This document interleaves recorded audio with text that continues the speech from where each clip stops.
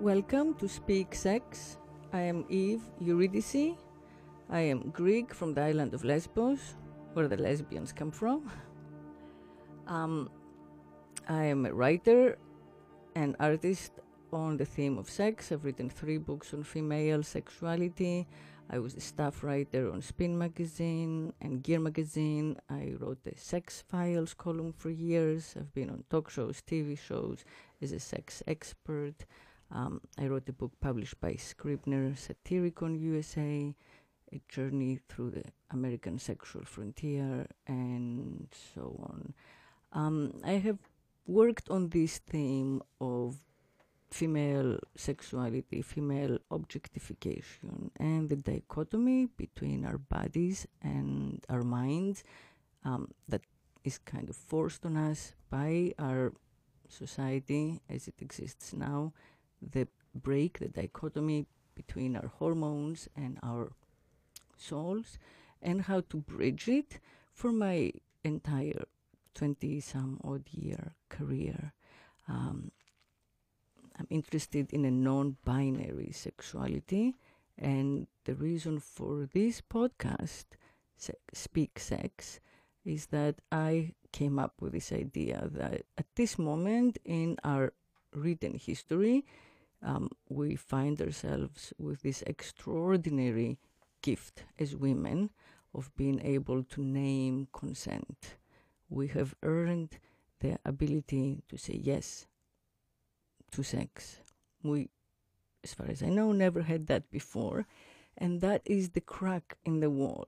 It's the little opening through patriarchy, through the density of patriarchy, that gives us speech, gives us the opportunity to not only agree verbally through consent to sex, but then keep going from there and naming our desire, naming what we like, what we don't like, what our limits are, what our fantasies are, what we think about when we are alone in bed, as free as we can be, just with ourselves. Putting in words what we have been taught is unspeakable and shameful and secret and deeply private. And because it's been described as such, it hasn't been pre-articulated by the system, by our laws, our religions, our neighbors, our parents, our teachers. It's just ours for the naming. And that's why I suggest and encourage everyone to rethink the practice of speaking sex and negotiating the sexual experience step by step in order to reclaim that freedom for women and men by extension, because women-generated sexuality, if followed all the way in its practice, will eventually free men from their own burdens of monetizing, providing, competing, conquering, and the ultimate burden of not being able to be vulnerable and soft and take and be passive in sex, which is, I think, very difficult for the male gender. Okay, so that's my basic explanation of this podcast. There is an introductory episode online which you can always refer to. And today I want to welcome my guest. She's a friend of mine for years. She's visiting Miami from New York. Her name is Sloan. She's a beautiful and brilliant woman in her 40s, 50s. I'm not going to say exact age, but that's it. Leave it at that. Yeah. So welcome, Sloan. Thank you. It's lovely to be here with you. I want to discuss, on both a theoretical and a practical, personal level, these issues of how our sex lives have changed basically right now, in the past like 5 years, and whether we could think of it as revolutionary. So my topics are the way that we have redefined sexuality by going on the dating apps, all the numerous apps that allow us to basically, feel our desire based on like a couple of images, a few little lines, and then the swiping right and left, which fascinates me. The first date, how that works, the first experience of sex, and what really excites me about it, what I find positive in this, is the possibility of separating in a casual way, separating one's emotional life, one's love life, one's lifelong monogamous commitment to a man, separating that whole romantic mythology from sex, from just the experience of, physical pleasure that doesn't have to be weighed down by all these kind of like Disney-fied, mythical requirements, where, the man that you sleep with has to be endowed, with. So I know that you've had a little experience with this recently. It's beginning to. My initial experiences with dating apps were vicarious, of course. It seems to be the way nowadays. So, I mean, I know I've talked to you about this, and I guess I'll say it for everyone. Saul, my husband, and I have been trying to find our way and navigate this new landscape of separating, as you suggest, our romantic and financial connection with our own individual sexuality. And it's a new venture. I would say it's only 6 months or so that we've been on this journey. And what I've learned so far is that language, insofar as we reveal on these texts, I don't know if you've been on these apps, but they allow you to initiate conversation, and they're very female-centric. I mean, the one that sort of is on the rise now is one called Bumble, for which you're receiving no compensation. Right. And what attracted me to that one is that it's sold as a woman centric, or the woman is the one who initiates the conversation. Yes. So I find that like within this arena, there's a power that is implicit, and I find that it allows for me to articulate demands in this sphere that I would never be able to articulate in the world as we know it, right? Because the parameters of safety have been negotiated by entering this safe space, if you will. Of the app. Yeah. Yeah, I feel like it's in the conversations that I've had, I feel that I'm definitely able to request things that I would never be able to request had I met somebody, in the regular IRL. Such as specifically like really being forward about oral sex,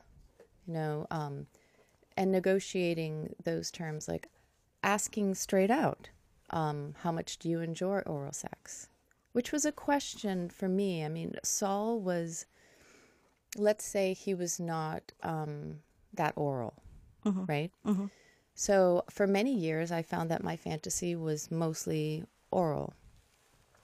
And when I looked at porn, that was the big gap, Interesting. No pun intended, but there was a paucity of joy being gifted onto the pussy, let's say, by the mouth. I felt that when I saw like oral sex, it was repetitive and not inventive, unless it was like lesbian sex.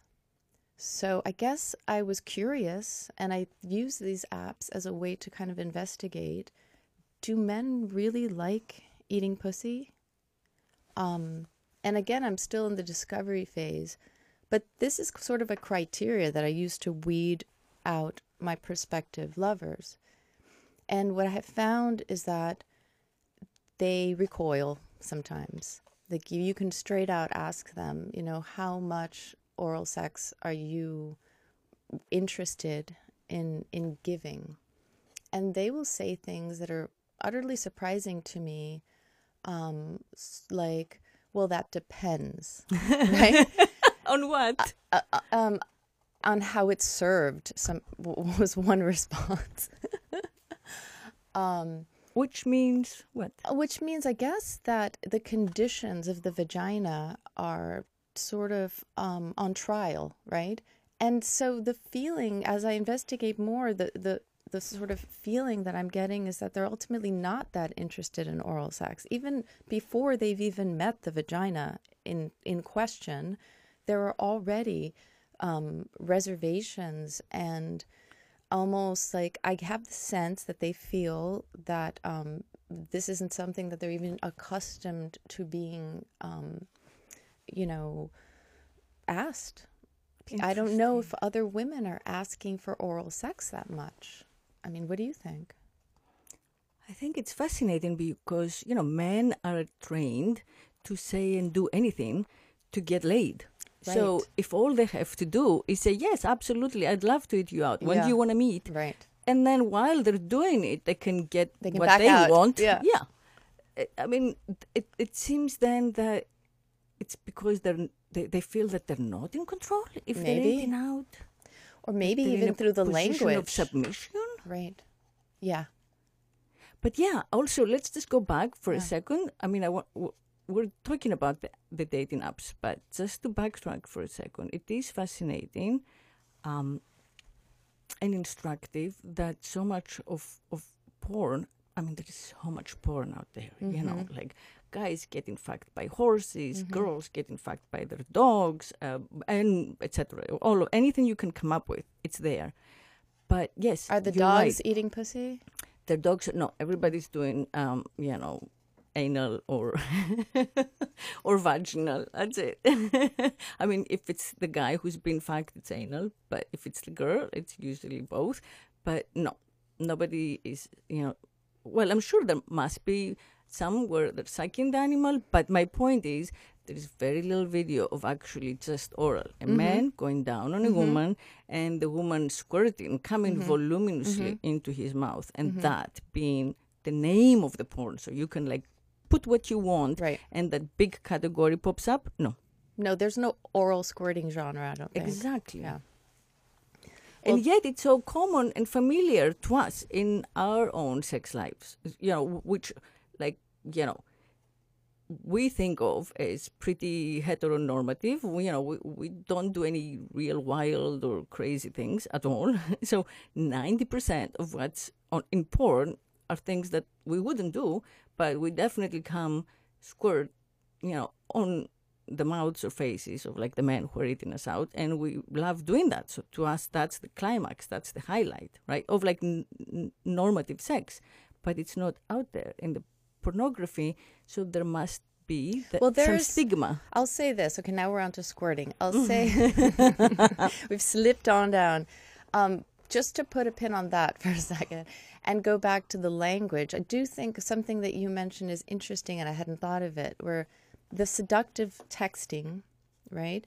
You would think that they would be completely, forthcoming and even falsely promising. But I hadn't thought of that. Even in the language stage, they're unwilling to relinquish that power, which I guess maybe that's what we're kind of establishing, that it might be a power because if you think about the porn where they grab the girl's head and, they shove it into the cock, that, that is a scene that we see very frequently. And the control of the head going up and down, I feel that that's definitely a domination gesture. And so to be on their knees and have their head between our legs is kind of the death of submission for them, I would imagine. It's utterly surprising to me. And I'm still on this journey investigating and like, do men really like to eat pussy? I don't know the answer. I know some women love to suck dick. And I've had conversations. So have you had conversations where women, extol the delights? Right, but I'm 100% sure what women love about the practice of blowjob is the power trip. I have no doubt.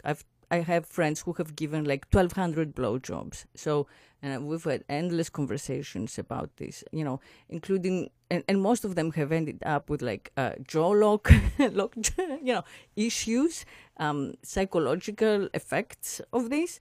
But I know that their pleasure, their high, was in the power that during that experience of whatever few minutes, the man was just paralyzed and under their control. So it wasn't that they were coming. It wasn't a sexual pleasure for them so much as a psychological pleasure. It's a little like, the Weinsteins in the world who get high more from the conquest, the idea that they submitted you to their will, however briefly, than the actual sexual pleasure. That's why he's been accused of oral rape by a number of women. I'm going to say like a handful of women at least, which, to you and me is kind of surprising. What's his pleasure from that? So I think that that's what it is. It's a power trip. Well, if that's the case, then why would men who supposedly are more interested in power and having power over women, why is it that they're not jumping on the oral sex wagon? It seems there's something counterintuitive there, because they clearly must know that that is what we like the best. Right, they know it by now for sure. They know, all right? Yeah, that was the word is out, the first right? wave of feminism established that. Right. So that why is it that women are willing to take the reins on the power trip and take the cock in their mouth, and men aren't willing to a man who can give a woman oral pleasure is a king. Because it's much harder to do that than it is for a woman to give a blowjob. So why are men not taking pride in their prowess? It's just a mystery to me, Well, I think that there are. I know men who are, and I know men who will say the first thing they'll say is, "Oh, I'm really good at eating pussy." And are they? Yes. Or I have a friend who's like, "I have a forked tongue." They're feminist men. They're definitely what's now called woke men in that sense. So they are liberated. I don't think they're on Bumble. They're probably not on Bumble. Well, he of the forked tongue, was that a mutilation? Did he do just that? Born that way. Demonic skills. Okay, and then so Bumble. Yeah, so I think so there are a couple of things. So the men seem to be unwilling to submit verbally. And as far as the reality, when I sense this resistance, they don't get a date, right? The ones who are promising to be amazing at oral sex, they get the date. And yes, they deliver, right? But what I have found is that pretty quickly, after 3 or 4 dates, it becomes, it's sort of like now that they've conquered, they kind of forget to go down unless it's like a 69 situation. Interesting. Right. So the pleasure for pleasure's sake of, cunnilingus kind of goes by the wayside. So I'm still looking for a partner who really can enjoy and truly have hunger and desire for it, for for everything. I don't want to feel like it's something that they're doing in order to necessarily just watch the results or to feel the power. I want someone who enjoys it, who enjoys all of it. And I don't know. I have never met a man who really, truly, truly enjoys it. Well, I think that, there are men definitely who fetishize eating pussy, and that's all they want. And I'm actually going to have one on the program in a couple of weeks. And they feel the opposite, meaning they feel that their young and pretty girlfriends want them to be in charge and always want them to do everything and will not actively take initiative and, let's say, sit on their faces, make it what they want, and grind hard and dominate them. But it may be that those men are not on Bumble or Harmony or Match or Tinder.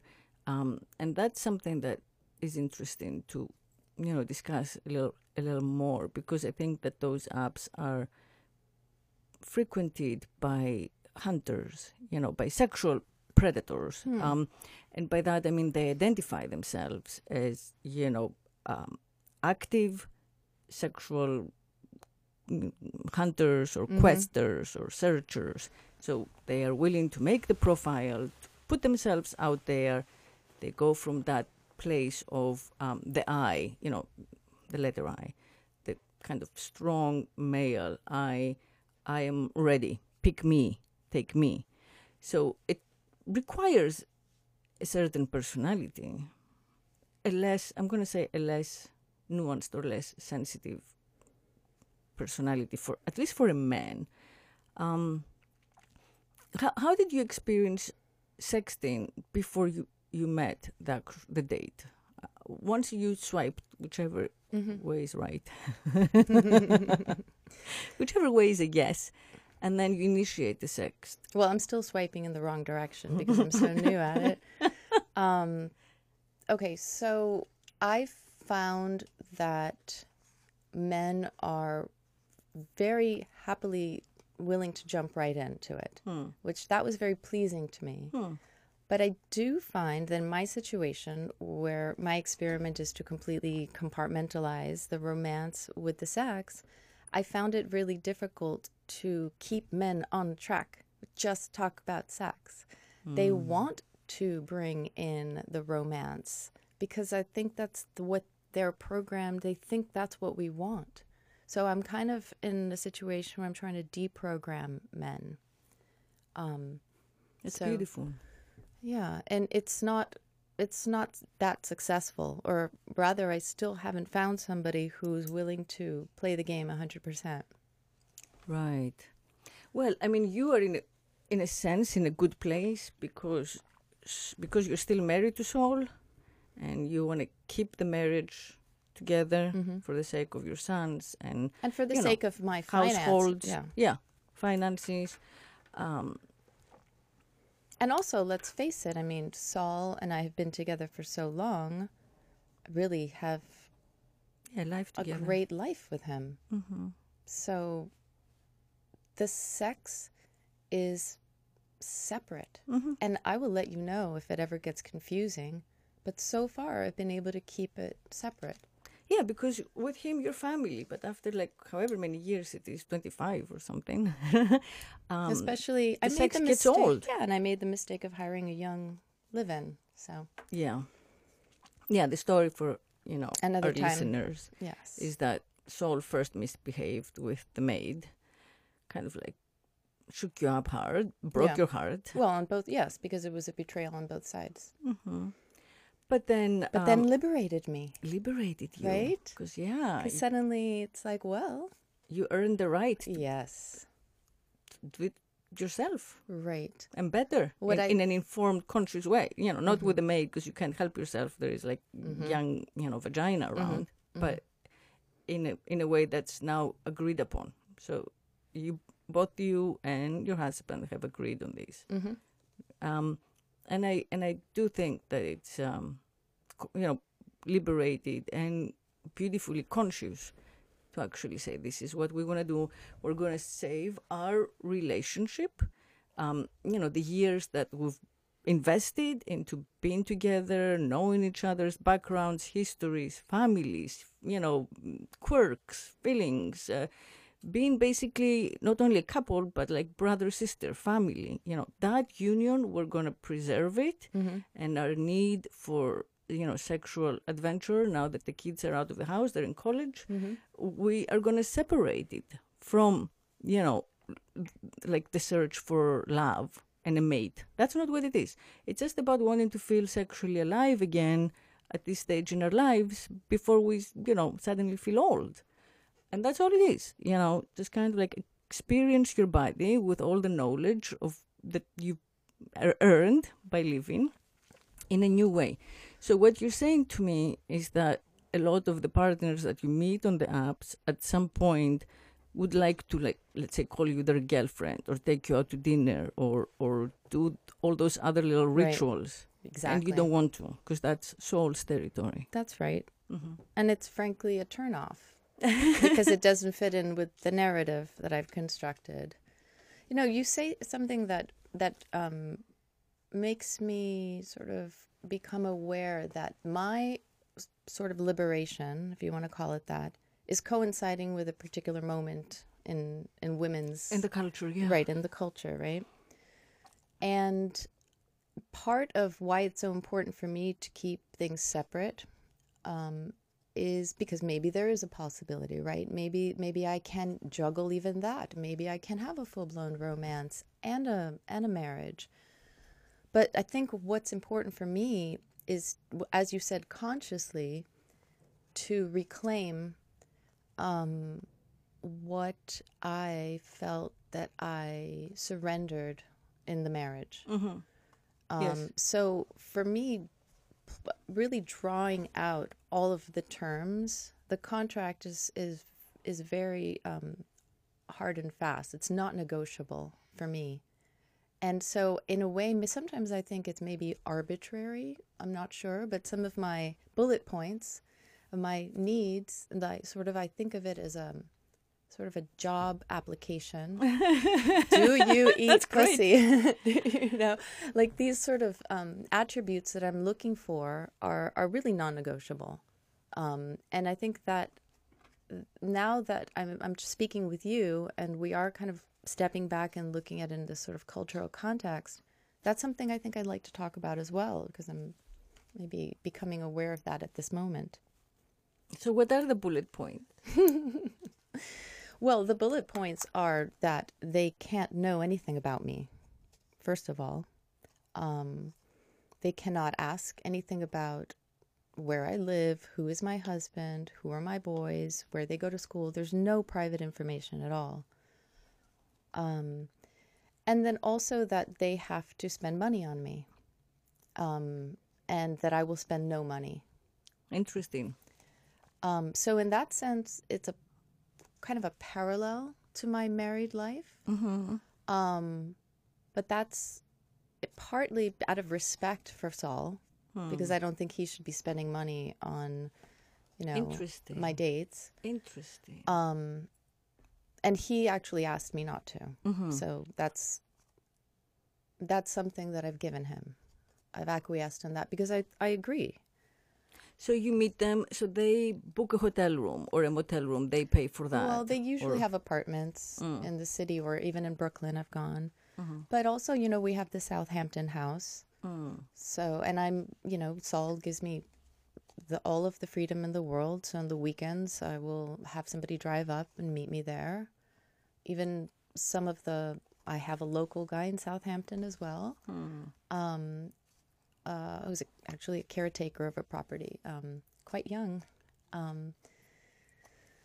But I feel that not spending money, and then I don't mind if it's not, like, they don't need to take me to a lavish, place. If we're meeting in the city, it doesn't have to be like a lavish hotel. It just has to be something that they take the initiative and sort of treat me like their side hoe. Like, I want to be treated like I am their secret as well.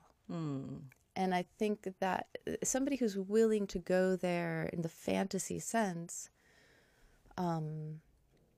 is a kind of person I'm looking for, because then they can protect my own privacy.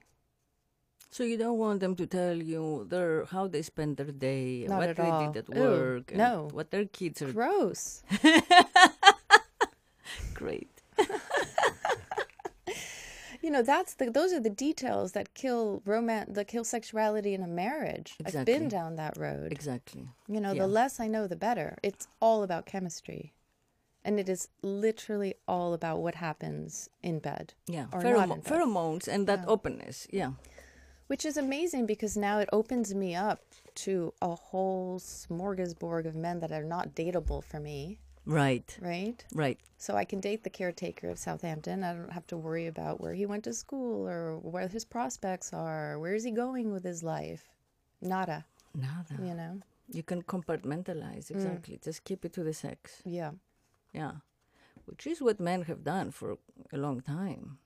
And, not quite openly. Now it's much more open, in part because of these, dating apps and the way that we can meet men without, having to be introduced at the dinner party, with your husband present or whatnot. Yeah, the anonymity of the internet. Yes. That's one of the perks.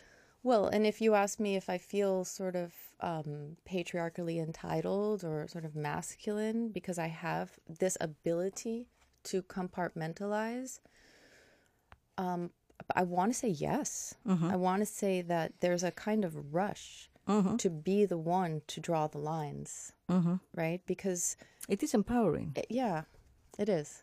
And I'm not sure if that makes me feel sexy or not, because I like to be a woman and I like submission, but it makes me feel more in control of this fine line that I'm trying to walk. So it doesn't make me feel more sexy. It just makes me feel safer, which, is something that, you and I have talked about, that my sexuality is really tied into feeling cared for and financially cared for. So I come from a generation of sort of growing up on this idea of a 50s housewife was attractive to me. I still had enough access to the TV shows that, I still had that paradigm was still available to me. It's been snuffed. And I don't think our girls have any concept of what that even meant, to be just a housewife. What's that? But for me, it was very much alive. And it was the way that I was sexualized, I guess. So it's always been part of my fantasy to sort of wear the house coat and, have the slippers waiting for your husband. And, and Saul wanted somebody like that. Now, remind me again, you met Saul soon after college? Or you didn't actually join you didn't pursue a career, right? Well, I mean, I did have jobs, but I wouldn't say that my aspirations were ever career oriented. And then, I got pregnant, early, when I was 26. So it was... Right, that's very early. Yeah, it was just the right time for me to be able to say, okay, I don't have to go down that career path. Yeah. Choice has been made. And fortunate that Saul, has done very well. And so you went to Smith, just for our audience, and then went back to the city and got jobs here and there. Right. Met Sol, got pregnant, Right. got married. Yeah. And met Sol the old-fashioned way by being introduced by a friend. Oh, nice. Dinner party. Blind date or Perfect. something. Yeah. Dinner party. Nice. Yes. So my plan was coming to fruition until I found him in the bathtub with the maid, and things blew up. But I kind of like where I am. Yeah. Steve. It's an era of discovery for me. It's interesting. I just want to pause for a second. I do have at least 2 more friends who have had the exact same experience, where they realized their husbands were cheating or having an affair, minor, not a grand love story. And they have said to me that the marriage is stronger because they overcame it and stayed together, but they also have separate sex lives, and have found peace and happiness that way, because it has allowed them to stay in the marriage and feel stronger together and focus on the children, and not have that sense of threat, of divorce, and understand each other's limits, define themselves as free sexual beings, but then committed emotional beings, or committed, spouses. So it is a choice that I think is happening right now. It's not so, widely advertised, because it's outside the paradigm. It threatens marriage, and we all know how sanctified that is. Exactly. Well, it's interesting you say that. All of your friends, including myself, this was set off by an infidelity of the male. So when I hear that, I think, oh, well, this is a retaliatory condition, right? I would love to hear a story where a woman came to this arrangement consciously, and she initiated it. Actually, there's a short Netflix series called Wanderlust with Toni Collette, and she plays a psychologist. And she actually is the one who initiates it. She and her husband both admit that they've just, been unfaithful. And she proposes a plan where they sort of go and do their own thing, and it follows them through the expected complications that ensue. But yeah, I mean, I'd love to, perhaps people will come to you now and share their stories, but I'm interested to know of women who, perhaps it was the other way around. They were the ones, because I certainly didn't give myself license to do this. It sort of took the man to take the first move. And again, I think that's sort of part of my path, is a sort of, although right now it sounds like I'm a sort of empowered position, in a way, it's in almost a submission as well. Yeah. Interestingly, the women I know who had affairs ended up leaving their husbands and siding with the new men, breaking up the family of both. Sometimes the new man was also married, so he got a divorce and the woman got a divorce, and they coupled up and joined their kids at least half the time. So it feels like, when I look at it within my social universe, the men have historically been allowed to have affairs. So like our parents' generation or our grandparents' generation, among in my circle, a lot of whom are European transplants, their fathers or the grandfathers had affairs. It was kept quiet. It was understood that the wife was the powerful one. Big house, little house. Right. So they would never break up the family. Their commitment was to their family unit. Their wife was even more empowered by their infidelities, but she didn't, at least officially, to anyone's knowledge, reciprocate. If she did, it was totally hidden, because they don't know. So in our generation, we women, especially those of us who are daughters or granddaughters of cheating husbands, are able to find a way to accept the infidelity of the husband, of the man, because it's something that was done, and we find our power within it by earning our right to have an independent sexual life officially. And in that way, like through that little crack in the wall, we earn our sexual independence within the couple, which I think is important. But when the woman is the one who breaks the vows and has an affair, I think that it's much harder for her to go back to the husband and say, let's just renegotiate our marital contract so that we can both be free sexually. And most of the time she feels that it can only be justified by her embracing that entire system of romantic love and faithfulness and monogamy once again with the new husband. So she has to break up the first family and to build another one. Build another family. So she stays with like the, acceptable to concept, be virtuous. the narrative that we agree is virtuous, right, because then she's not shamed if she begins anew and sets up another love. Right, she's now the wife once again. She's not like the adulteress, the letter Scarlet A. I don't know. I mean, I would throw this back at you. You know much more about other cultures. Is there a culture where a woman, an adulterous woman, would not be shamed? No, not that none. No. Or was there a time? Well, I feel that there were times when women were allowed to take lovers because they were extremely rich and came from noble, landowning families, enterprises, I would call them. But those are, exceptions. So there would be maybe like a handful among millions. So I think that that's why we are in patriarchy. The system, the moral system, the religion, it all puts us in that place of being owned, of being chattel. We belong to our fathers, whose name we carry and whom we represent in the world. And then the father passes us on to the husband, whose name we take on, and then we represent him in the world. So our virtue, which means our sexlessness,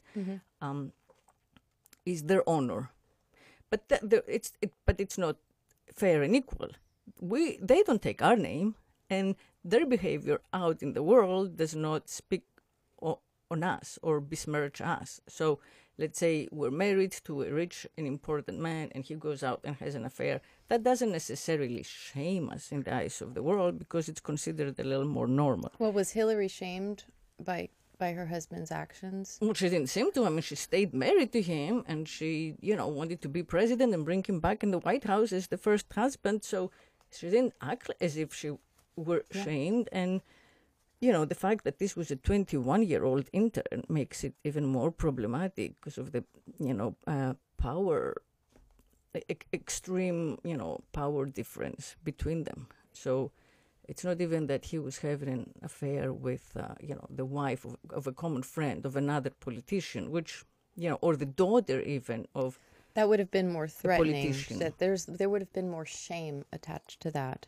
I mean, that kind of the doubt. Well, he was actually. I'm not going to name it here, but we all know who else he was sleeping with. Besides the women who went out in the open, he was sleeping with wives and he was sleeping with daughters of fellow politicians that we know of, but they kept it quiet. Right, but the real public scandal did not bring shame upon her. In fact, I think she was lauded for Hillary. Yeah. Mm-hmm.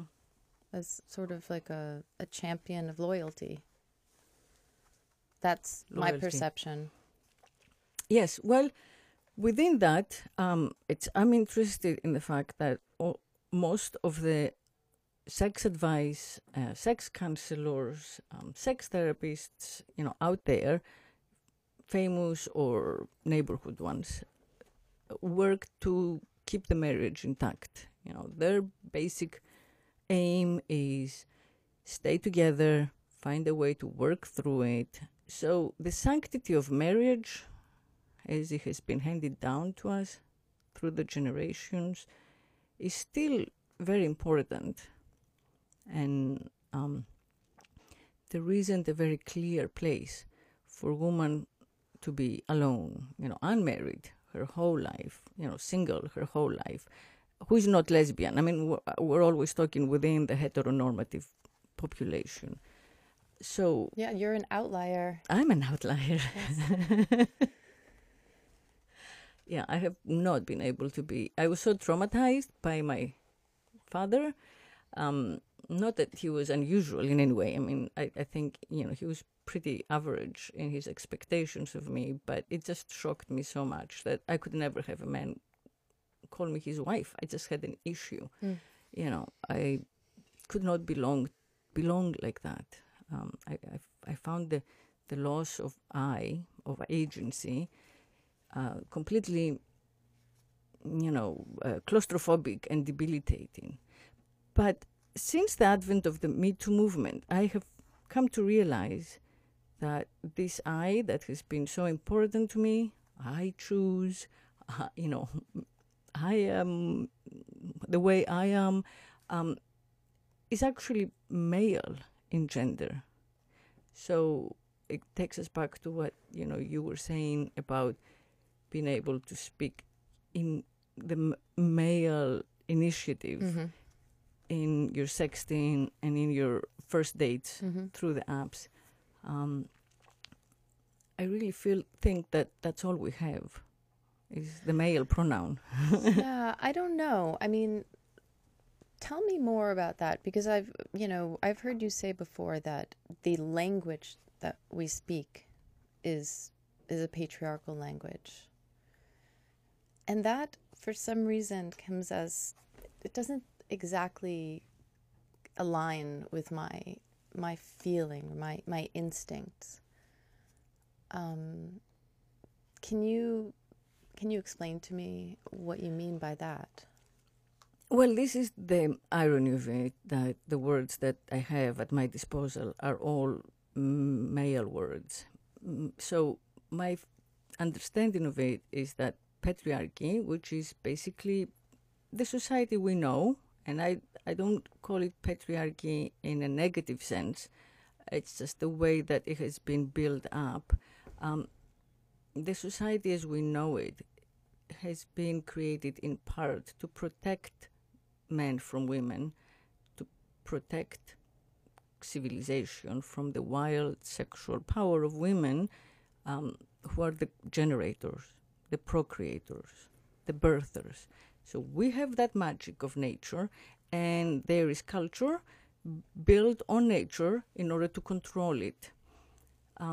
So I think that all the words that we have, which is the history that's been written, these words that we use now in every language, not just English, are based on the legal system and inheritance system, business and enterprise, morality, religion, that enables patriarchy, the society that we all live in. So their job is to create meaning within that system. All of our words are very limited because there's such vast compromises. We pick on some sound and some sign of letters, alphabet, a few words or a few letters, and we try to squeeze all the nuances of our own personal depth through them in order to translate ourselves, both to ourselves within the system and to the one we're speaking to. So they're already extremely limiting for both men and women. But I feel that they are within that system that supports male supremacy. And I say that with reservation because I feel that men are equally victimized by it. But by the very constraints of the language that they created. And by patriarchy. Mm. Yeah. Well, it's good that you're a writer because you can, that's the project, right? That's the project. To reclaim the language, right? So going into this idea that men are afraid of our magic, right? this brings me back to the idea that maybe what they fear about surrendering to the pussy is the fear of our magic. Because it's really different to impale the vagina than to open your mouth to it, right? Isn't that sort of where evil spirits can enter? It's a vulnerable space, right? Yes. And I had an encounter on one of my dates, and I thought, this might be evidence to support this theory. I had my period, which I'm still young enough to have, and I sort of opened my legs and expected the regular procedure to ensue, and I was met with horror. So this was a man you had been with before? Yes. And the horror manifested into disgust. No way. Mm-hmm. And basically he said, I don't want to go there. And I was like, why? And he said, because it's usually not as pleasant, it doesn't smell as good, it doesn't taste as good. And I was like, well, try it out. And so he proceeded to, I had the sense that we had sort of worked through it and he was game and, So he ate you out and you came? He did, While you weren't menstruating heavily? Or, no, it was very lightly. I would imagine. It's very light. And I figured, well, you don't have to go and put your mouth in the hole and drink it. There's all this other area on the top. Exactly. There's the clit. There's all these other details to attend to that you don't need to interact with the blood that much, So I figured that it was something more profound than just encountering blood. Like the smell or the taste, which is minimal. Yeah, and I'm starting to think that there's a correlation between their feeling afraid of maybe putting their mouth on the source of our power.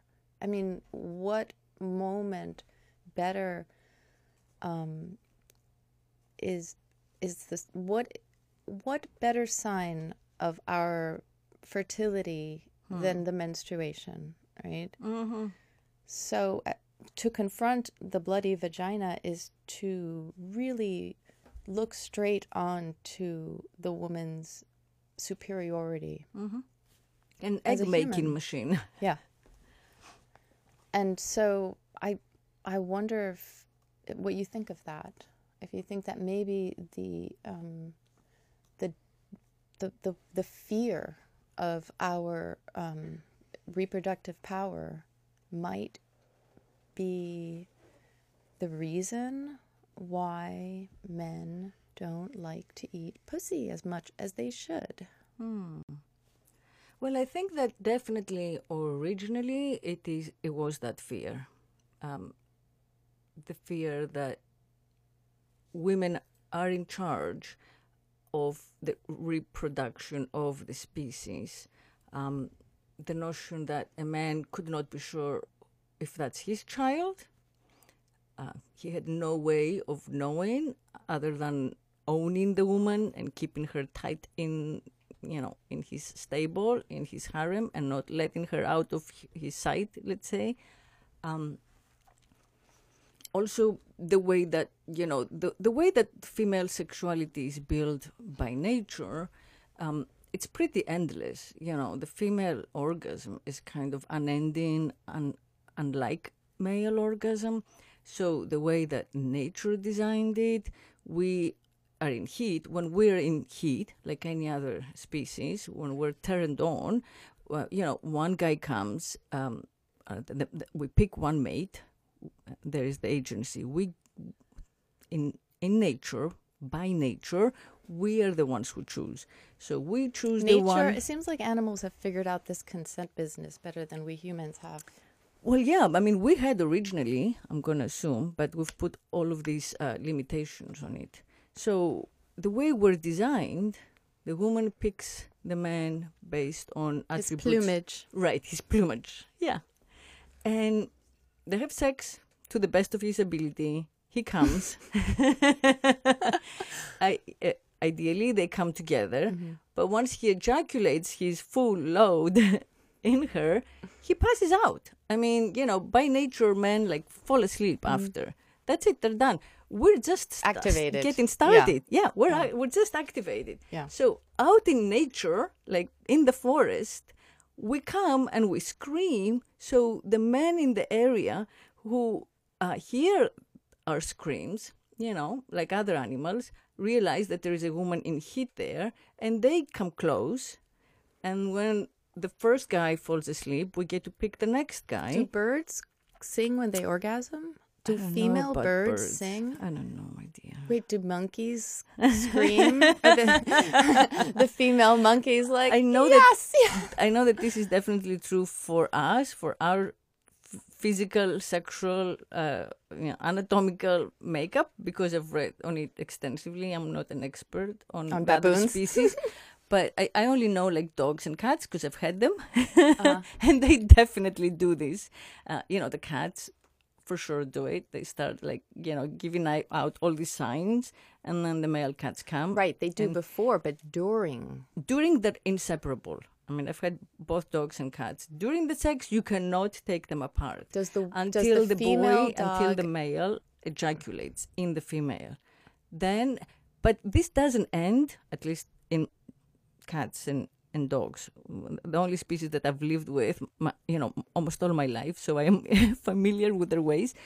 The female calling for sex doesn't end until she's pregnant. When she's pregnant, it all stops.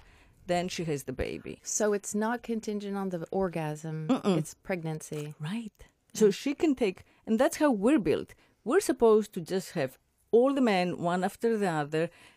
We're getting more and more aroused, more and more turned on, and the best, most potent little swimmer, sperm of all these men actually gets the egg fertilized. Then we have a fetus, and we can relax. And then everything kind of shifts because we have the child.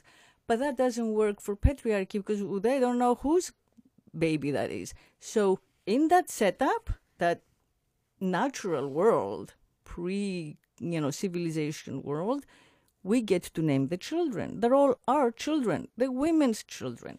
There is no father, whatever, So what patriarchy has done is kind of rearrange the system so the men have to know that it's their kid. They have a way to know that that's their child, name it, and then pay for it, support it. And from there, we've got to the recent divorce laws, which I think kind of undo a lot of the advantage that men had earned. Because they have to pay, a lot of money. I'm aware. For those Why do children. you think I have my freedom? Exactly. So I was like, just do what you want. Don't sue for divorce. Don't go to a lawyer. Do cats have orgasms? Oh, I don't Do know. females? They sure sound like it, but I haven't read up on it, and they sound like it though. Definitely. I know They keep nothing you about up. the animal world orgasm, but I'm sure we can learn a lot from them. Mm-hmm. Well, I think that I understand what you're saying about language being patriarchal in the sense that, perhaps I would understand it better if you said that it was, that language was devised to separate the haves and the have-nots, right? Like it's a power strategy.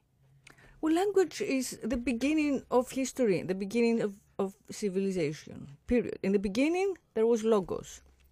Logos. Before logos, there is chaos.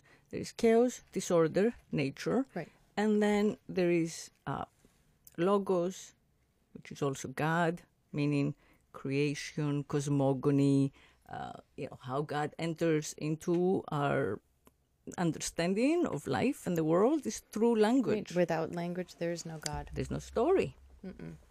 So without the generation story, we're back to, what Logos calls chaos. Right. So we don't know if it's chaos, but that's how it's been presented.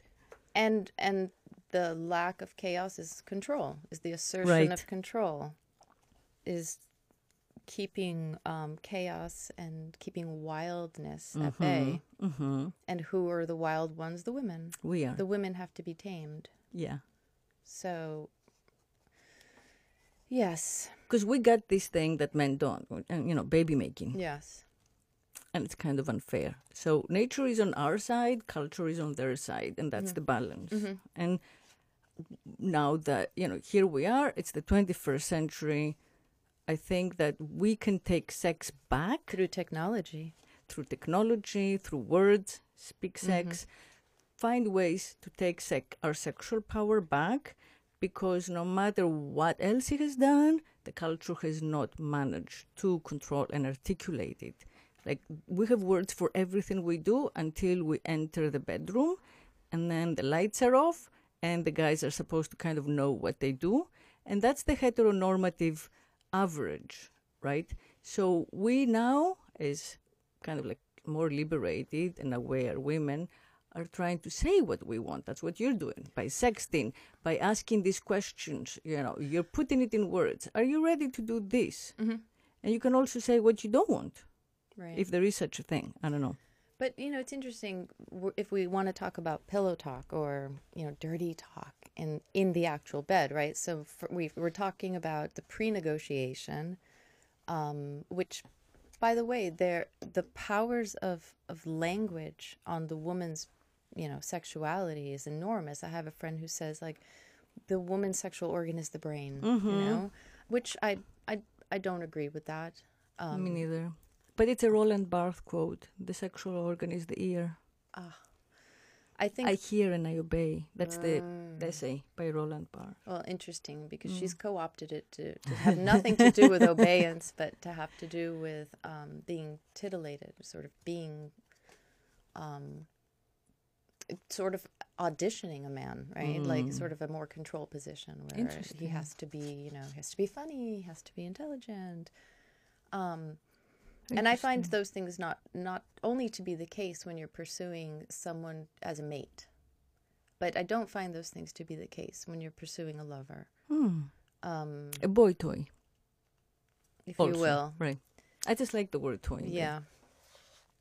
Yeah, toy is interesting because the toy doesn't play back though, right?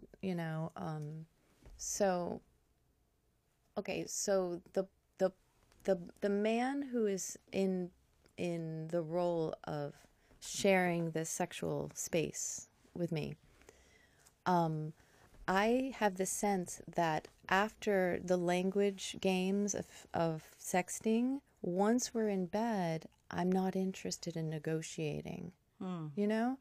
Like I don't feel like I should have to say, well, do this and don't do that. I like all of that negotiation to happen physically. Does that make sense? So I guess maybe I'm unusual in the sense that I don't feel like I have to say, or I want to say, will you please do this? I feel like if I have to do too much talking in the bed, then it's not good. I'm looking for an animal understanding. So you're talking theoretically Yes. in advance. Yes. By sexting, by asking these questions. Do you like to eat pussy? Do you like someone to come in your mouth, etc., etc.? Right. Do you like fisting or fisting the girl, being fisted, whatever the Right. questions are? And then once you meet, you Don't want to talk. want to feel like you're just swept away by this physical Yes. passion. Right, that's interesting because it is a feeling, it is a fantasy. I want to fall into it and not have to do the work of creating it again. I feel like I've done the work, right? Yes.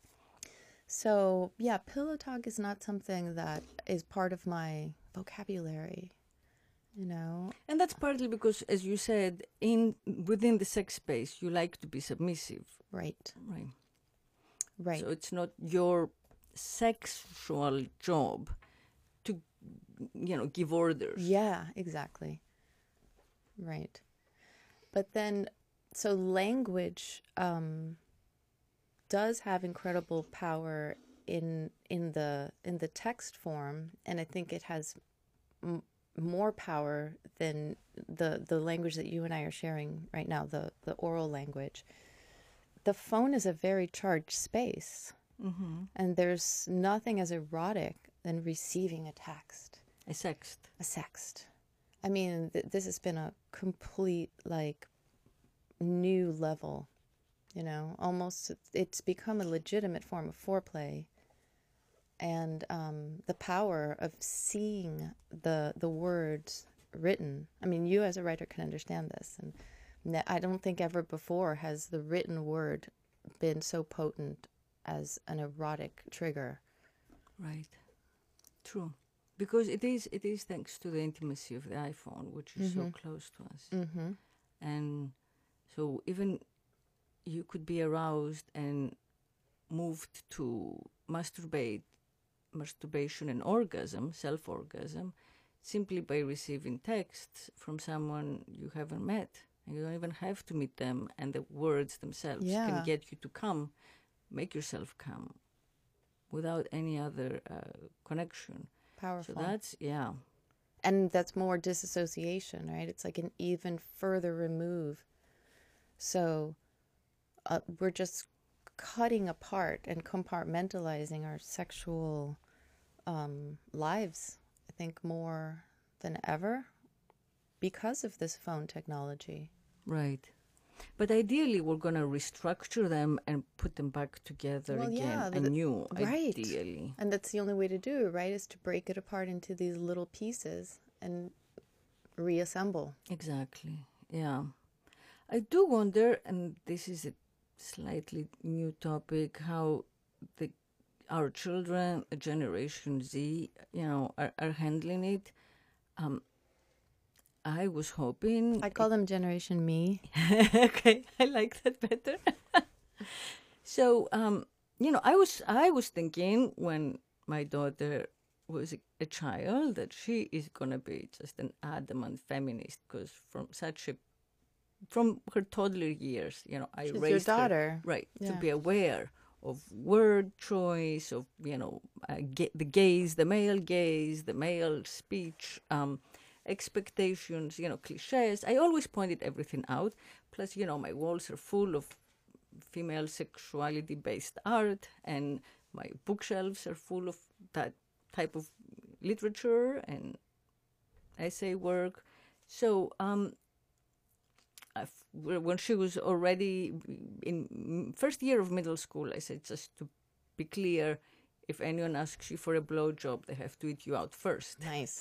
Yeah. And I squeezed that in before she knew what it meant. Beautiful. Because I knew that later she wouldn't be interested in my input. Mm-hmm. How old was she when you started this indoctrination? School, like first year of middle school.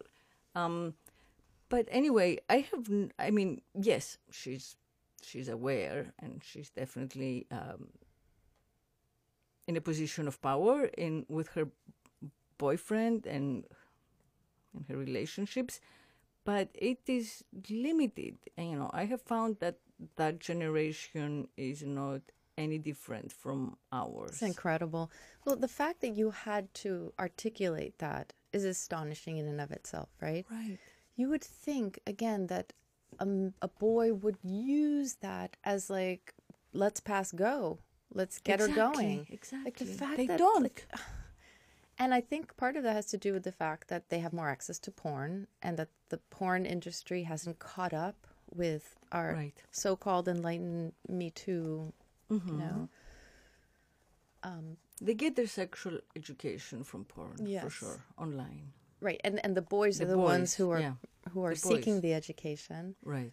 So what's the antidote? Yeah, I mean, I think females need to make porn. And I love what you did with your daughter. I think that's a move to say, okay, it's, should be obvious, but you first. Because we all know that you expect that from me, Yeah, women definitely, there should be more, porn made by women. There should be more sex guides written specifically for this generation. I, I think that what they call, I mean, my daughter calls it rape culture. I think that that's like one of their terms that they use in everyday speech without quite understanding what it says. But in what is called rape culture, meaning the culture defined by the Me Too movement as a culture in which men in positions of power feel, enabled to harass or not quite, rape, but objectify and sexually assault, perhaps, women who are in positions of weakness, especially in the work environment. That culture is very familiar to our kids. They think that it's basically the norm out there and that they have to always be aware. So they are in a sexually defensive place, both the boys and the girls. Well, I worry about my boys. I mean, at any moment, a girl could accuse them. And then, our Pascal and I have just been lately, I think we probably came late in the game to this, because you kind of don't think that your son is going to be a perpetrator of this, right? But recently, in the last couple of, maybe, how long has this been going on? What's the 2 years? I'm gonna say 2 years. And what do you think set it off? It's the mostly the Weinstein incident, right? I think the Weinstein made it mainstream. Yeah. So we have been, we've talked to them about it, but I mean, I'd like to think that we've just raised them in a way to think that they can't take what's not theirs, or kind of raise them to think that it's kind of not cool to not seduce. Like, seduction is a power trip, right? So, and earning permission. Yeah, and it's kind earning of the consent, yeah. And, having boys who are athletic also, I feel that I'm hoping that they, in hindsight, there could have been more that I could have done, but I'm hoping that they can equate seduction to scoring, right? Scoring shouldn't be tricking a girl or dropping something in her drink. It should be something that you earn. Mm-hmm. And, as a woman who likes to be seduced, and I'm attracted to men who have sort of, I guess, the power, and I'm attracted to that, I'm hoping that my boys will have sort of by osmosis taken in those values. Yeah. But I mean, I am sometimes worried to say that I'm worried for them, because that, I feel like I can't say that because feminists are going to be mad at me, because how dare I think about the boy perspective? They don't get to have a voice. Now it's only about the women. And if you bring up any degree of nuance, you get shamed. Like, I've been shamed for saying things like, oh, it's not always, you can't always believe the girl. Right. It's not really always, right and wrong, so clearly defined. And the idea that we should err on the side of the women because for so long we did not. It's dangerous. Is not fair. Right. I agree. It makes no difference. I feel that we cannot inform our current judgment by what happened 20 years ago or 30 years ago, because it's just not fair to our children, most of all. And I remember that article in Rolling Stone. Remember that whole scandal where the boy was falsely accused. Right, and this woman writer basically built her career on the story of this girl, which turned out to be untrue. And I mean, it almost brought down the magazine. It was just a huge lack of fact checking, because everyone down the chain of command made the assumption that the girl would not lie, because she's the victim. How could anyone lie and say she was gang raped when she wasn't? So, and then like the Duke lacrosse team, I think, and so there have been cases that actually disempower female truth because of false accusations. So it doesn't matter if it's, the girls in Salem, Massachusetts, saying that, there are witches out there, or if it's today's girls, blaming boys for robbing them of agency. We have to stay objective and on the side of truth and thorough, and not assume that, because women are physically weaker, they are, the weaker or the victim sex, because we're not. And it's not what we should fight for as feminists. I don't want to fight for my right to always be right, or my right to be the weaker gender or the victim gender. Not at all. I in a sense, I feel that I want to fight for my right to be the stronger gender, the gender that can understand and empathize and forgive and, embrace and nurture, because that's how the species moves on and evolves. That's how the consciousness of boys and girls is improved. I don't envy people who are raising younger kids now. I mean, I know my job's not done, but they're in college, and it's tough. And I think that the Me Too movement, first of all, talk about language. Like, the name of Me Too is problematic, right? Because it's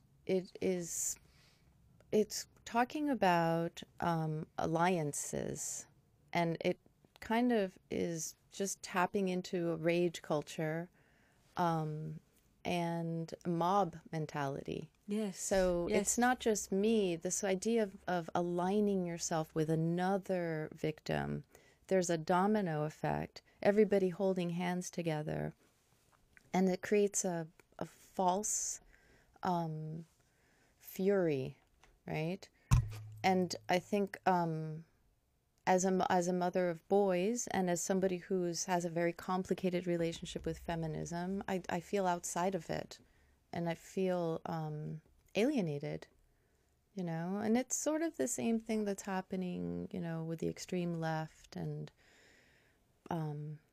which is another subject, but the sort of policing of political correctness. But I think that the Me Too movement is really suffering from, it's got its blinders on in a way that is really damaging to sexuality, right? Not just power, but like bedroom sexuality. Because I mean, can you imagine like what boys in college are? I don't like to think about it, but can you imagine what they're up against? I think it's going to create a culture of puritanism and suppression. Yes, I think it has already. Yeah.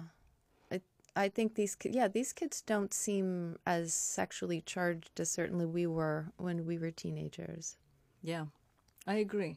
I mean, I think that the 60s, we weren't born in the 60s, but we were kind of elevated and energized, by the 60s.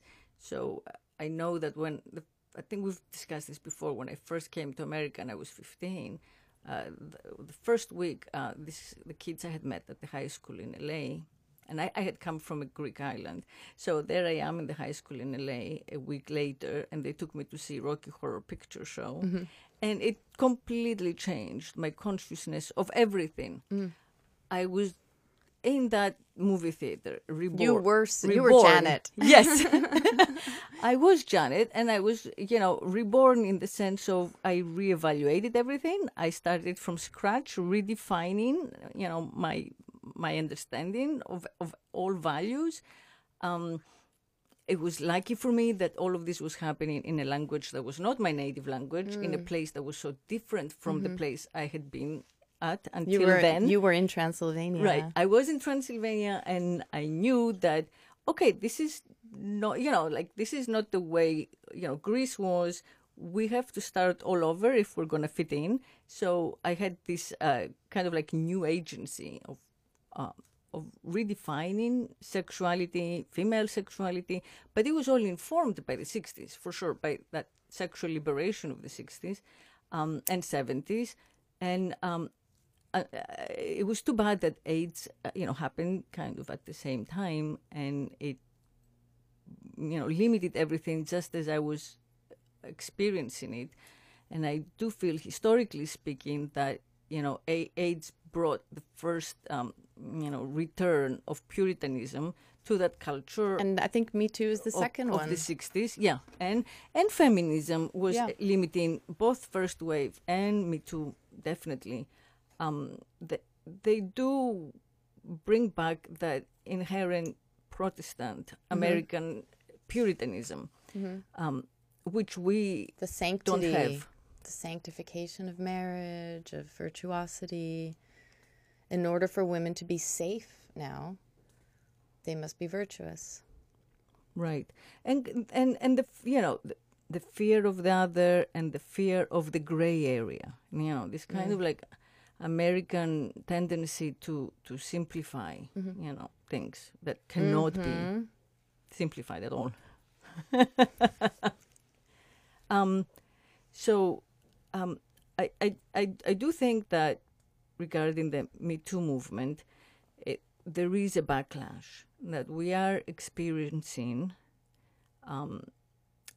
in the presidency of Trump, for example, a backlash against political correctness and against, a kind of liberalism that seems fanatical. So people like you, in a sense, and I know that you didn't, I don't mean politically, who don't feel quite embraced by these liberal, Me Too, feminist new definitions, because they are housewives or for whatever other reason, find themselves without an allegiance, without a political home. Exactly. And there were a lot of protest votes or lack of votes in the last election, in 2016. A lot of people who stayed home or, voted for a third party or whatever because they didn't feel included. So here we are, marginalized by our own side. Yeah. Our team. Our team. Yeah. Okay, we're going to take a quick break for a minute and we'll be right back.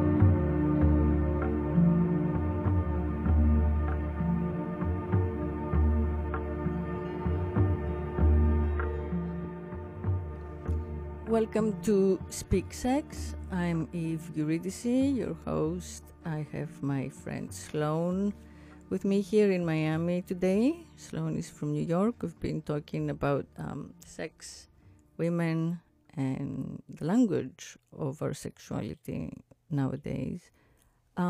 So I do have a couple of thoughts that I want to run by you, a couple of topics. One is the transactional aspect of our sexuality. You did say that you feel turned on when a man spends money on you, when a man will, get a hotel room where you will meet, and so this, what I call, provider sex, is something that does excite you. I want to. I've never heard that term, provider sex. Right. So my term, I coined it. It means that instead of selecting the man who is, the most muscular and can protect us physically best, or the man whose pheromones and chemistry are more familiar to us or seem to complement our own tribal, being best, we have learned to choose the man who would be the best provider for our children, even when it comes to men who we know for sure we will not procreate with. We're done with our procreating. For sure. There's that residual provider lust, if you will. I like that. Right. Yeah. I would agree. I mean, I think that having already found my baby daddy, I still can't deprogram myself to not be physically turned on by the signs of the capacity to provide for me. And that doesn't have to be financial. It could be somebody who takes charge, because that, I think, is part of what the cave woman in me wants. Somebody who can arrange. I don't want to be the one to arrange the date. I just want to show up and have the magic be created for me. I want a storyteller, somebody who's going to narrate, and I want to submit to the story. And if I like the story, I'll come back. Right. Yeah.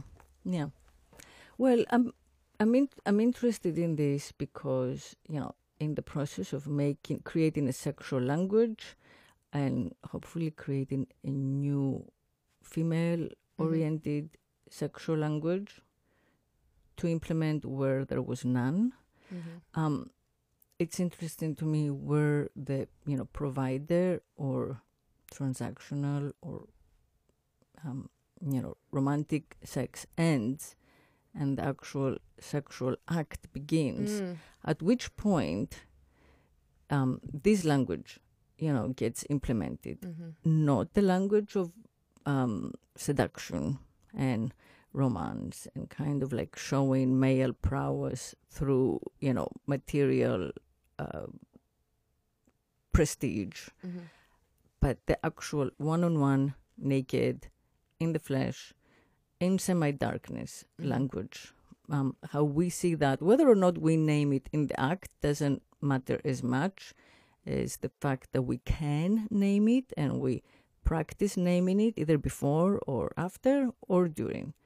And I came to this because I wrote this book, Satyricon USA, about all the different sexual scenes that I could get entry into in America. I traveled for like 3 years around the country, and I, hung out and lived and met and, ate and lived with all kinds of different subcultures. I was with cross-dressers, and I was with like sexual cutters and a lot of different BDSM, S&M subgroups, as well as celibates, priests. It's a wide range. I didn't write about all of them. I wrote about a couple of dozen, but I found in the process that they had all come up with extremely detailed terminology. So envious of them. Of everything they did.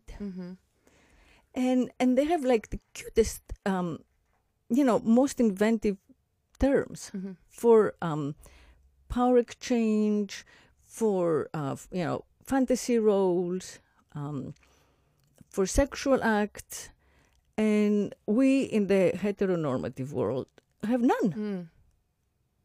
So they actually get to negotiate and take that for granted. That they're not going to enter sexual space without extensive negotiation, because of course when there is extreme power exchange or physical pain, they need the safe words, and they need the limits, the soft limits, the hard limits. They need to discuss in advance.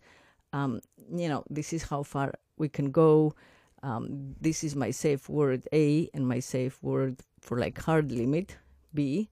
Are these negotiations always based on physical limits?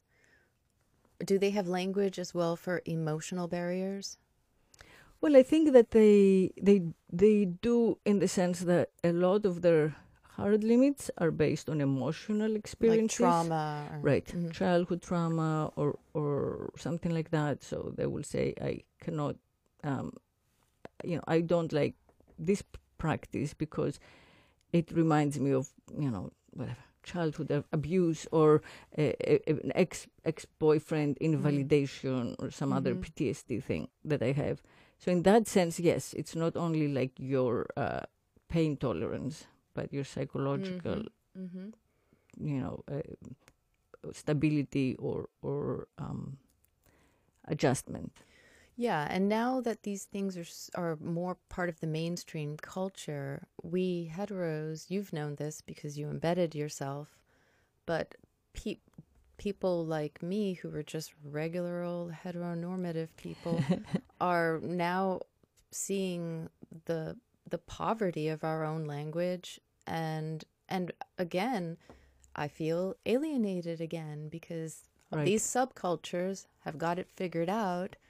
And any kind of hetero negotiation, you kind of are inventing a language and nobody else speaks it. Right. Well, they had to, they, unlike what they call vanilla relationships, they had to define their sexuality from the beginning because, they're in the context, for example, of a dungeon. So to make sure that what is about to happen is not assault and it's not torture, they have to very consciously, define it with words, and these contracts that they discuss. So they have extensive boundary assurances. They have aftercare conversation, so they know after the sex play, the sex exchange, the sex scene is over, who treats whom, how. You mean in terms of wound care? Wound care, but also actively what you do. For example, do you unbind if there is, if someone is bound? Do you unbind them? Do you give them 10 minutes to come back to non-sexual space? Do you use certain words of, intimacy to reassert that you care, you empathize, you know that you're not a dom, but you are a partner. You switch out of dom space and you get into, do you use nicknames? They, depends on, it also depends a lot on the type of play, like there is the MDLG, mommy, dad, dom, little girl, or there is the little person, big person exchange. So these are preset roles. Characters, yeah. Characters. Right. They're archetypal characters exactly. that strangers can fit into. Well, yeah, there is age play, so that's the CGL or DDLG.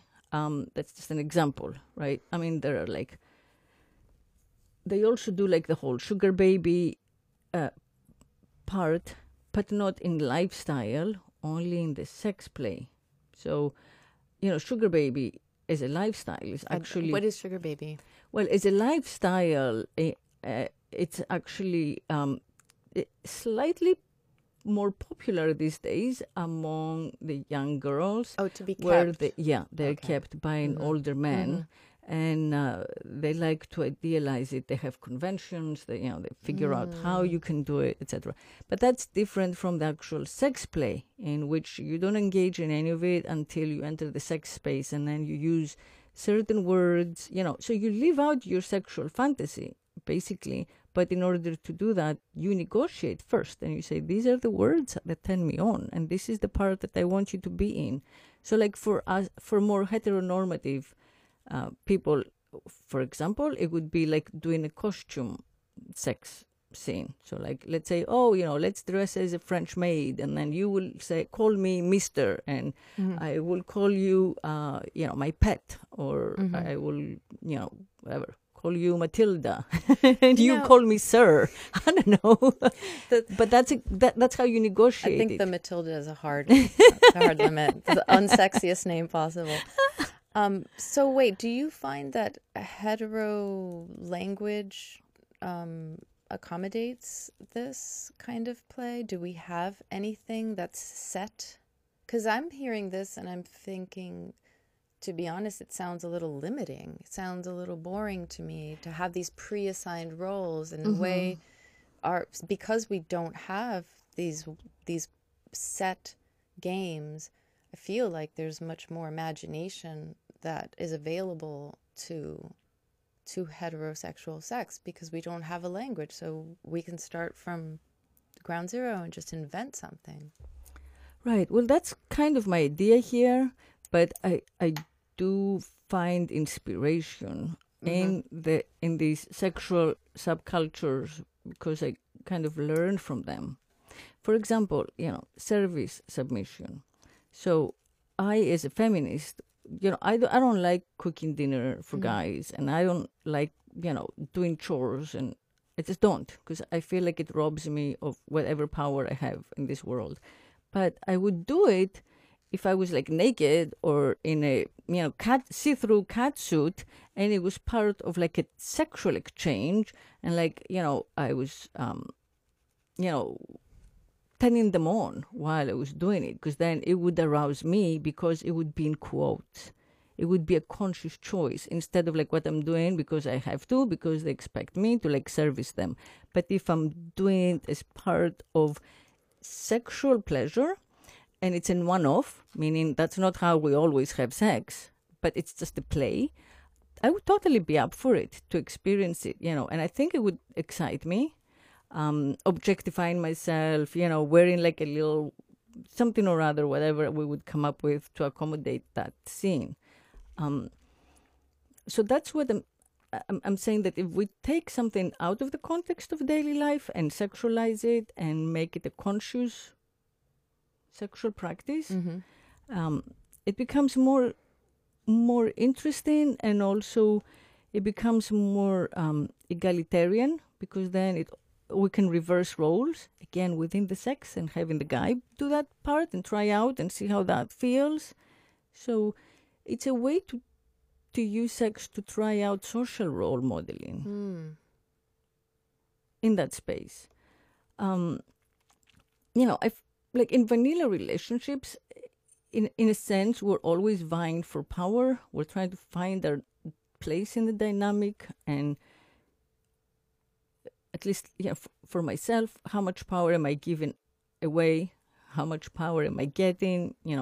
Like you, I like to feel that at some point the man is worshiping me. But that is part of the power exchange, right? Is sex always about power?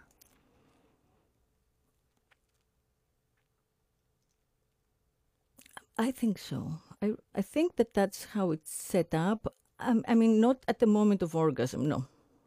So there is a moment within the sex when we forget who we are, and all of that evaporates, and we're just two bodies, and then we're not even ourselves, right? You don't even remember who you are, and you're just because our pleasure. Notions of ourselves are always defined by power.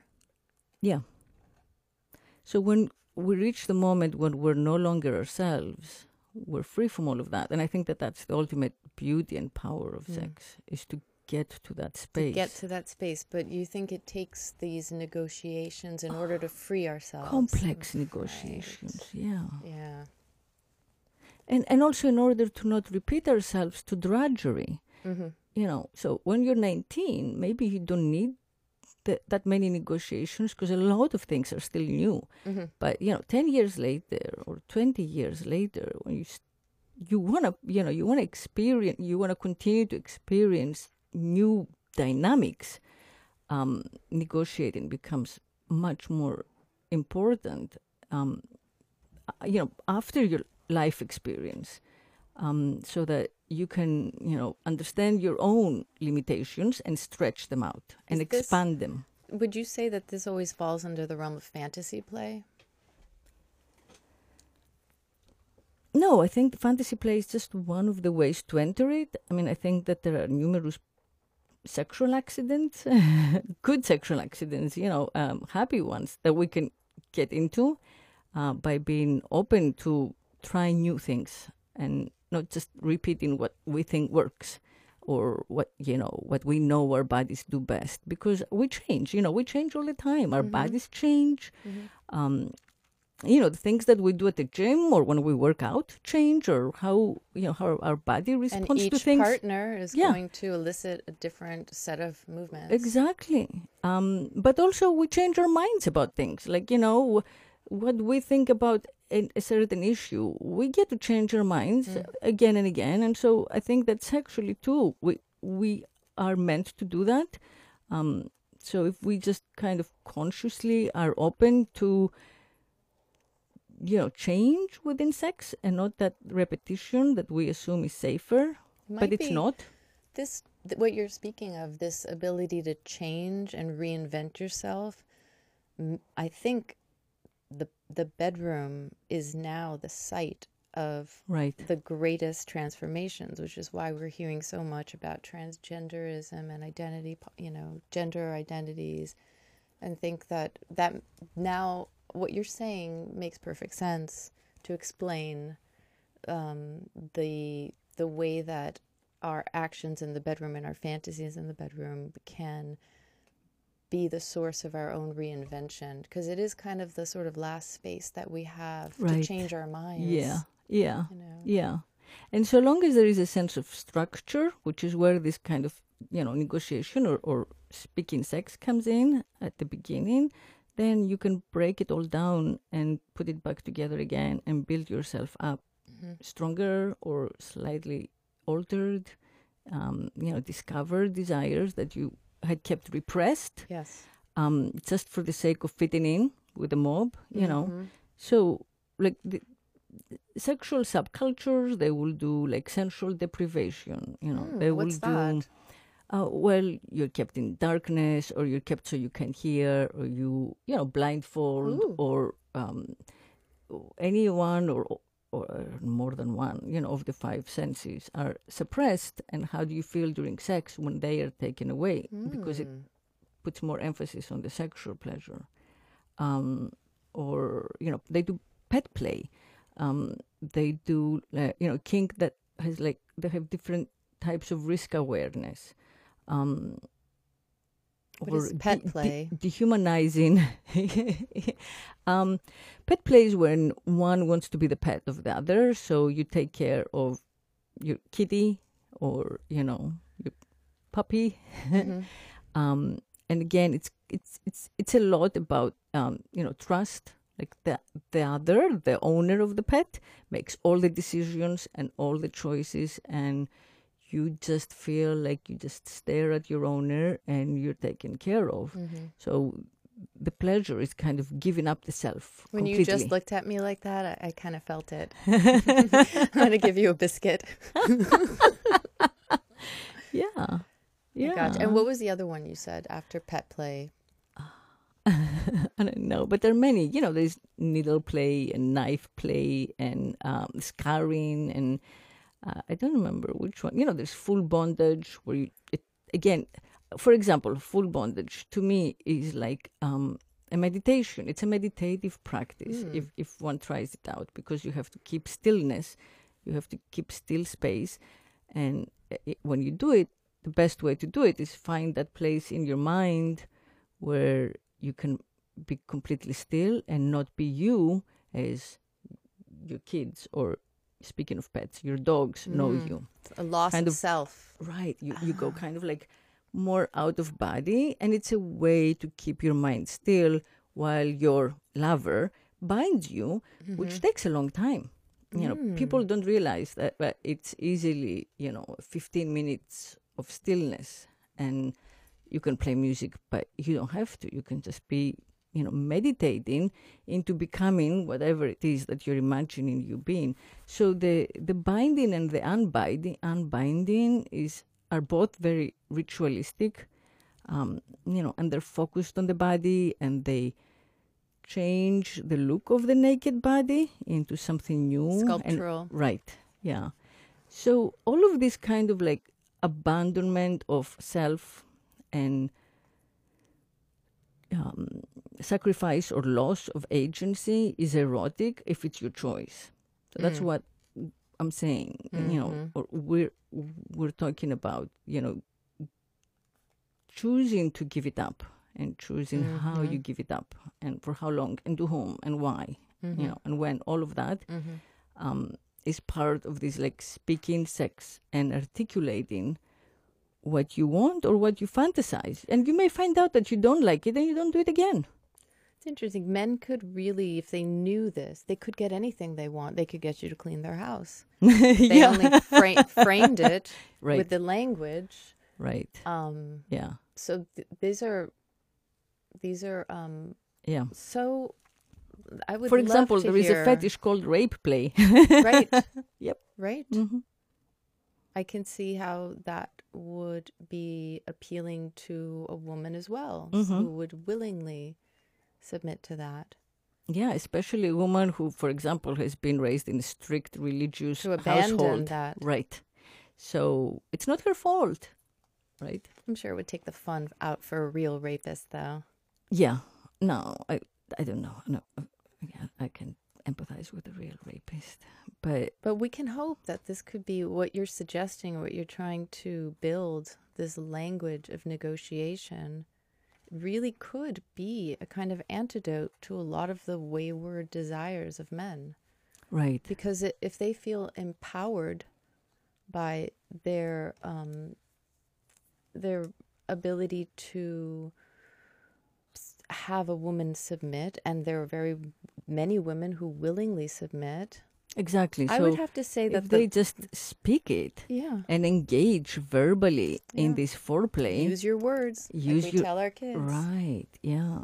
And instead of, the other thing is we have all these new words about narcissists, for instance, which are very accurate, but like the love bombing, which is followed by the hoovering and the gaslighting and the discarding and all of that. So during the love bombing, all the effort they put. What is love bombing? Love bombing is when they gain they woo you, Okay. They court you, and they gain your trust and your faith, not by earning it, but by bombing you with all the cliches of romance. You're the only one for me. I will die without you. The moment I saw you, blah, blah, blah, blah, blah. All the stuff you read in like things a aren't romance true. novel. Well, they say them, though. They can say them, and they work.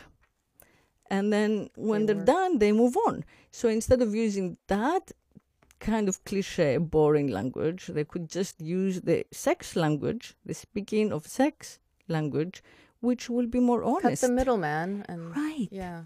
And then you don't have to feel bad about yourself, and you don't have to like gaslight somebody or ghost them or whatever it is. You just have the sex that you've discussed. So, yeah, I mean, honesty is a huge part of it. Giving permission and finding permission to speak truth, which isn't easy. Between the two genders about sex, it isn't as easy as it seems. Well, it's we not- feel like we should please the other instead. Say what they want us to say. And don't do that, just speak truth instead. Well, when you start to discuss, you run the risk of turning yourself off as well. It's a great risk. You can push the other person off, or maybe even yourself, because we have all been sort of taught as women to like the love bomb. And when we say that we don't want the love bomb, like my, particular practice, it opens up a lot of doubts about what you do want. And you have to sort of rediscover for yourself. Exactly. Well, that's why it's kind of retraining our consciousness, Right. because It is we consciousness training. Right, it is. Yeah. And it's kind of opening new neural pathways. So, Yeah. we've read the romance novels, Right. we watched the Disney movies as kids, and we formed our understanding of what hurts, what's rejection, and what's reward. And what turns us on. Right. So Cinderella and Belle and Ariel, all that, it was imprinted. We understood those tropes.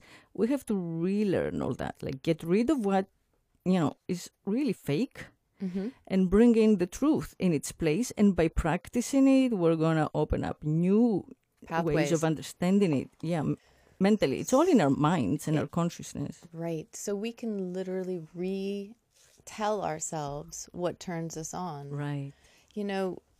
I don't know how many more kids are going to be watching Sleeping Beauty and Snow White now that we've realized that it's rape. Yeah. I think a lot. I think it's time for new fairy tales. Exactly. It's New time porn. for new everything. Yeah. Well, so hopefully we will find ways to do it by talking about it. And this is why we're here today. So thank you for coming. It's been super fun. I know. I love it. Come back, Yeah, please. I will. It's too cold in New York City. Yeah. Yeah, it's the time to be in Miami. For sure. And thank you everyone for listening. This was another episode of Speak Sex. I'm Eve Eurydice, and I'll talk to you next week. Bye.